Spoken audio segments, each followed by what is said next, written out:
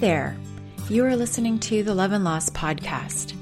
I'm your host, Sherry Johnson, and I am on this earth to help you recover emotionally, physically, and spiritually from miscarriage. It's definitely my calling. It wasn't all that long ago that I too suffered 3 miscarriages of my own and 6 years of infertility. And I really know how painful and lonely the journey can be.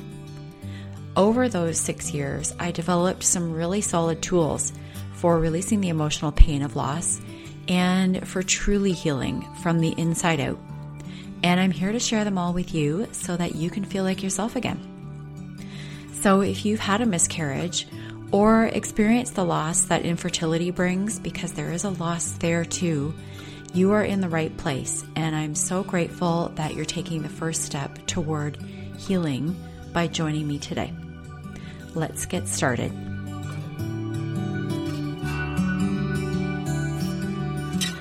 Hey there, this is Sherry Johnson, and you're listening to the Love and Loss podcast. We are on episode number 32, and today I want to talk to you about anger and what to do with anger that seems to be sometimes overflowing after a loss. I know from clients and from online support groups and my own Instagram following that a lot of women feel a lot of anger after a loss. And really, there are so many things to be angry at. I am sure that you're feeling at least one of these. I'm going to talk about a few of them. These are some of the ones that I've heard. The doctor or nurses or the hospital in general, maybe for not being sensitive enough, for mismanaging the process, for treating you like a statistic. I've heard, of course, both positive and negative experiences, and I had both positive and negative. I remember after I had my first loss and sitting in the OBGYN's office waiting room, I sat there it was almost 2 hours amongst all of these pregnant women and women with newborns who were there for their appointments. And the longer I sat there, the more angry I got. Of course, because the doctor was so late and so far behind, but for leaving me as someone who had just experienced her first pregnancy loss in the waiting room with all these other women. I was furious, as I'm sure you can imagine. Especially if you felt that as well, you're probably relating and getting angry all over again. And I'm going to talk about that in a minute too. So another example, my own MD was not a really warm and fuzzy kind of guy, but I sort of just accepted that. It was just kind of the way he was. But then while I was going through my first miscarriage, I had a lot of back and forth and complications and ultrasounds. And so I was in touch with my doctor quite a lot. And when my normal doctor went on vacation, another doctor on the team who I had never met before, he had to call me with some results one day. And he was so gentle and compassionate, it almost took my breath away. In the few weeks after my loss, I hadn't been treated that way by any of the ultrasound technicians, the doctors, the staff, the OBGYN, anyone I had come into contact with. I just had not experienced that kind of compassion. And it really took my breath away. Of course, both positive and negative experiences, I'm sure that you've experienced both as well.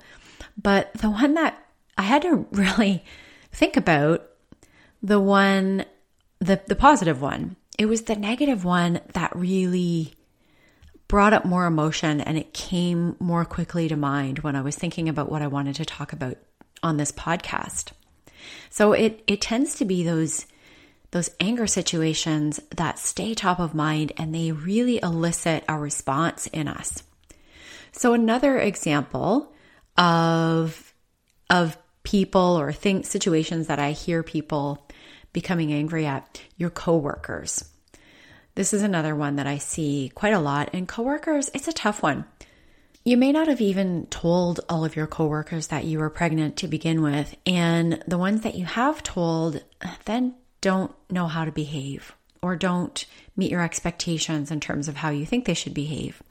They either don't talk about your loss at all because they're afraid of upsetting you at work, or they say the wrong thing, or they don't understand the gravity of it at all and just pass it off as something that you'll get over in a matter of a day or two.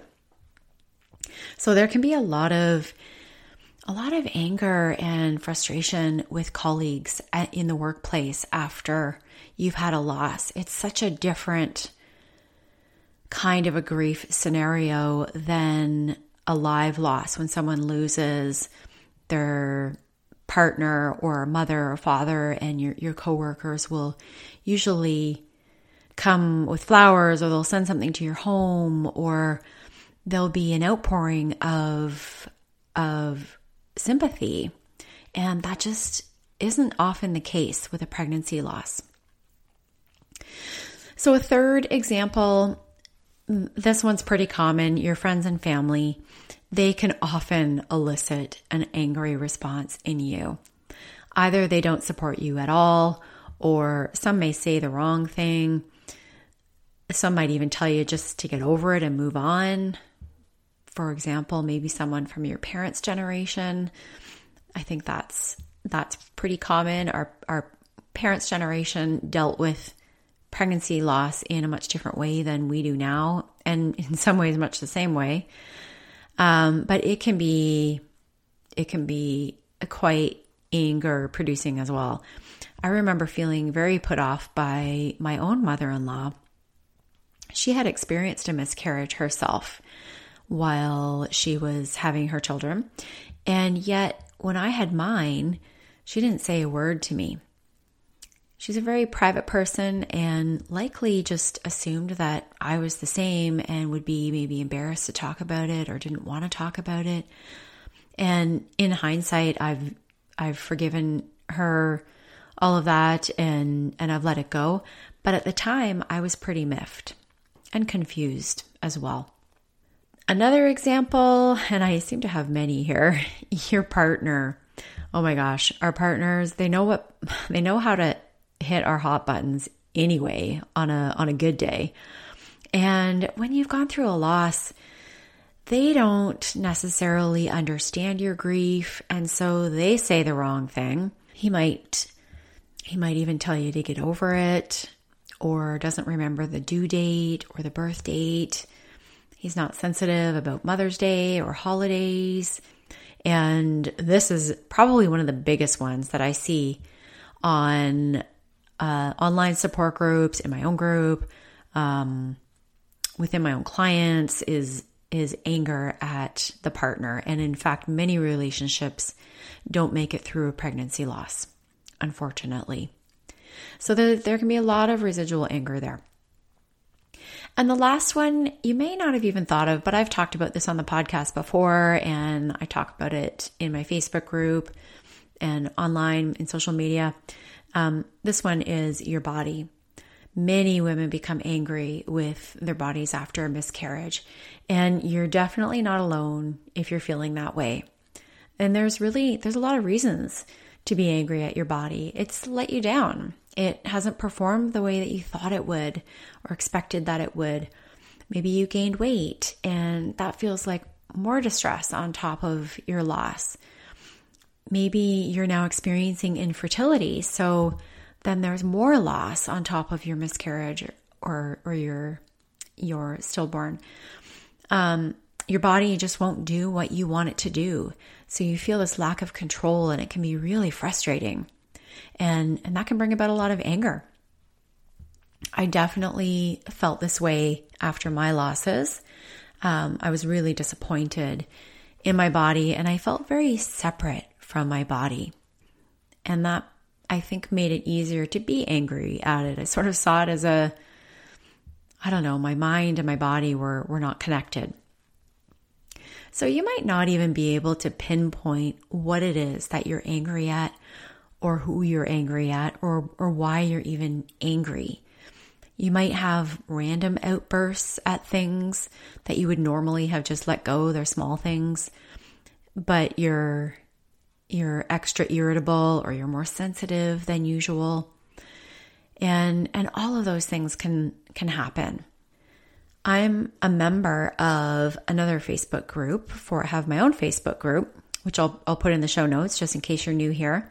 It's called Miscarriage, Love, and Loss.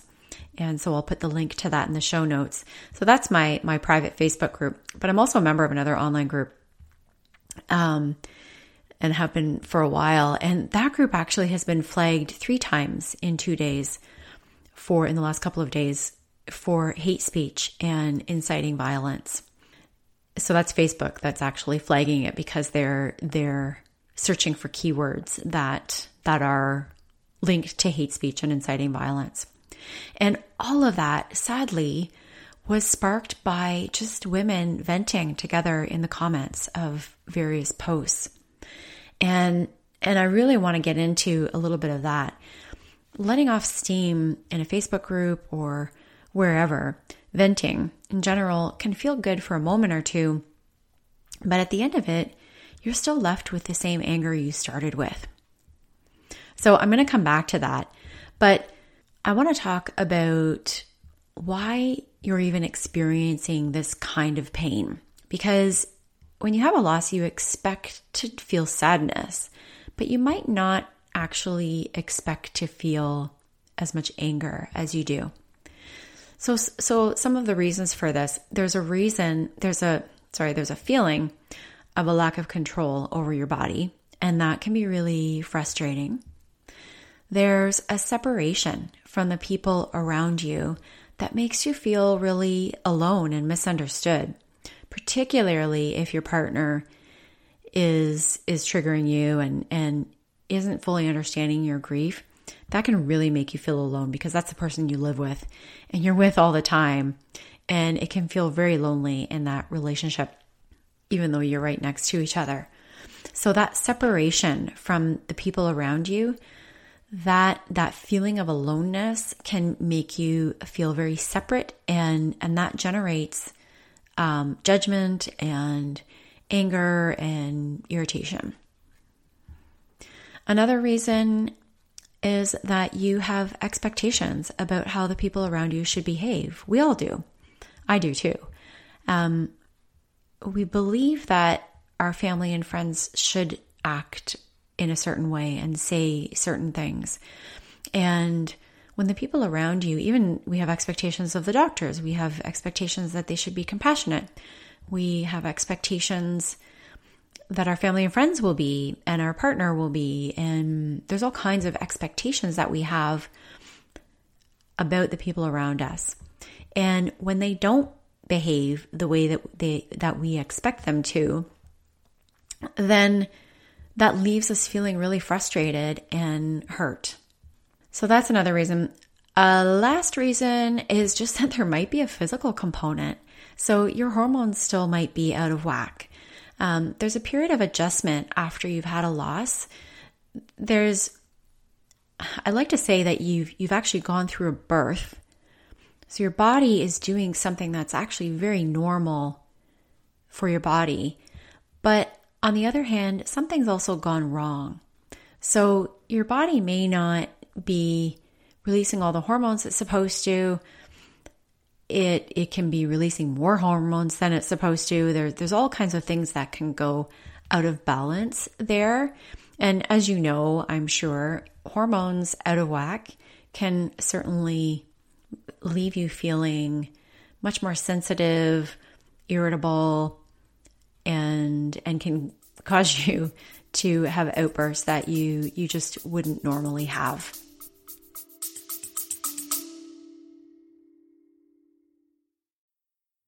Quick interruption here to talk about creating your best year.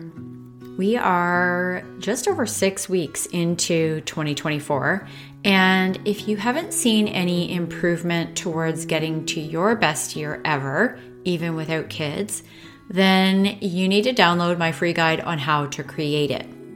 You will discover what might be standing in the way of your best life, I've got 3 mistakes in there that you might be making that are keeping you stuck in grief, and how you can really tap into what you truly desire in your life.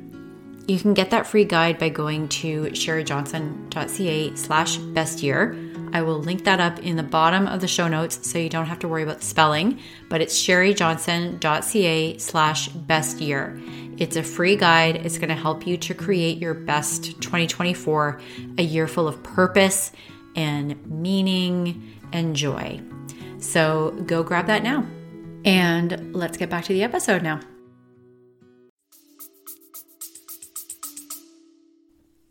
So consider that and be gentle with yourself if there's, if your hormones may still be out of whack or you're still recovering physically, and that can take months. So I think that's another expectation. This is just kind of an aside. Recovery after a miscarriage can take a long time, much longer than you think. Unfortunately, I hate telling you that, but there's the first couple of weeks after, and you feel like, okay, the bleeding has stopped. Now I'm healed. My body's healed and I'm ready to start trying again, or I'm ready to move on. I'm healed. And you might not be. Your physical body may still need many more weeks to bring your pregnancy hormone back down to normal, to readjust your estrogen, your progesterone. All of those hormones need to fall back into balance, and further, you're emotionally healing, and that affects your physical body. So the emotional healing that you need to do is going to have a stress impact on your body. So all that to say that you need to be gentle with yourself for quite a long time after your loss. So moving on, no one really likes to feel angry. It's a really heavy emotion, and it impacts not only you, but everyone around you. Think about that for a minute. There's a ripple effect on the world when you're angry. The people around you can feel that energy. Even when you haven't spoken a word to them, they can feel when you're angry, and that impacts the way that they behave around you. It impacts the way that their day goes at work or at home or whatever the case may be. So no one really wants to feel angry, and no one around you wants you to feel angry either. You want to feel peace. I know that you want to feel light. You want to move through your anger and get to the joy and happiness again. That's what feels good. So I want to tell you the secret to letting go of anger. And there's a few things that I want to talk about first that are our kind of first reactions, the way that we've learned to try to release anger, and those things don't work. So anger, first of all, is one of the hardest emotions to let go of. It's really tough to let go of anger. And part of the reason for that is that when you feel angry, your ego kicks in. And I want to say that when I talk about ego, I don't mean ego, arrogant, all of those negative connotations that we have of the ego. It's the ego that protects you. It tries to make you feel better. It tries to make you feel more powerful. It tries to make you feel justified and righteous, but it can also keep you stuck in an emotion. So when it comes to anger, the ego will tell you that staying angry at someone means you have the power. You feel like you're in the right. And that's pretty normal. I've felt this way, definitely. I even though I'm aware of this, I still feel this way. When I get angry at coworkers still, or my husband, or we all get angry. So it's normal. We're taught, though, that it's blowing off steam that's going to make you better. It's venting helps you feel better. even the words itself, blowing off steam, venting, they suggest a sense of letting go, but they don't actually do that at all. So think about a time, maybe just get a situation in your head when you felt hurt by someone, or you've been really angry with someone for something they said or something they did. It can be anyone. Just get that situation in your head. And think about, and I actually want you to think about a situation when you've told somebody else about it. You've had a situation at work and you come home and tell your husband about it, or you've gotten angry with your husband and you went and told one of your girlfriends about it. Get that situation in your head when you just remember the feeling of that and what all the details were.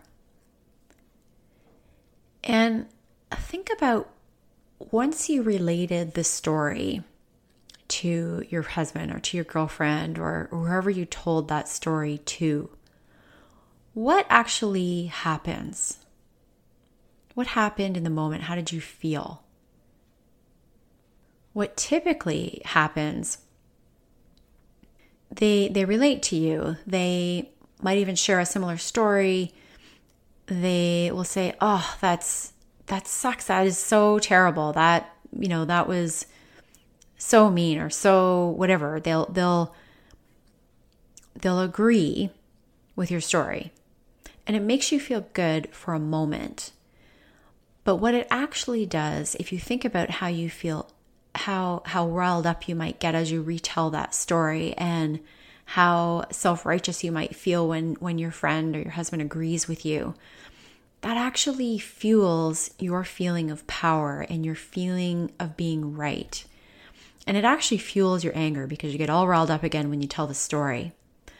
And after your venting session, you might feel elated for a short period of time, but when you walk away, you still have that anger.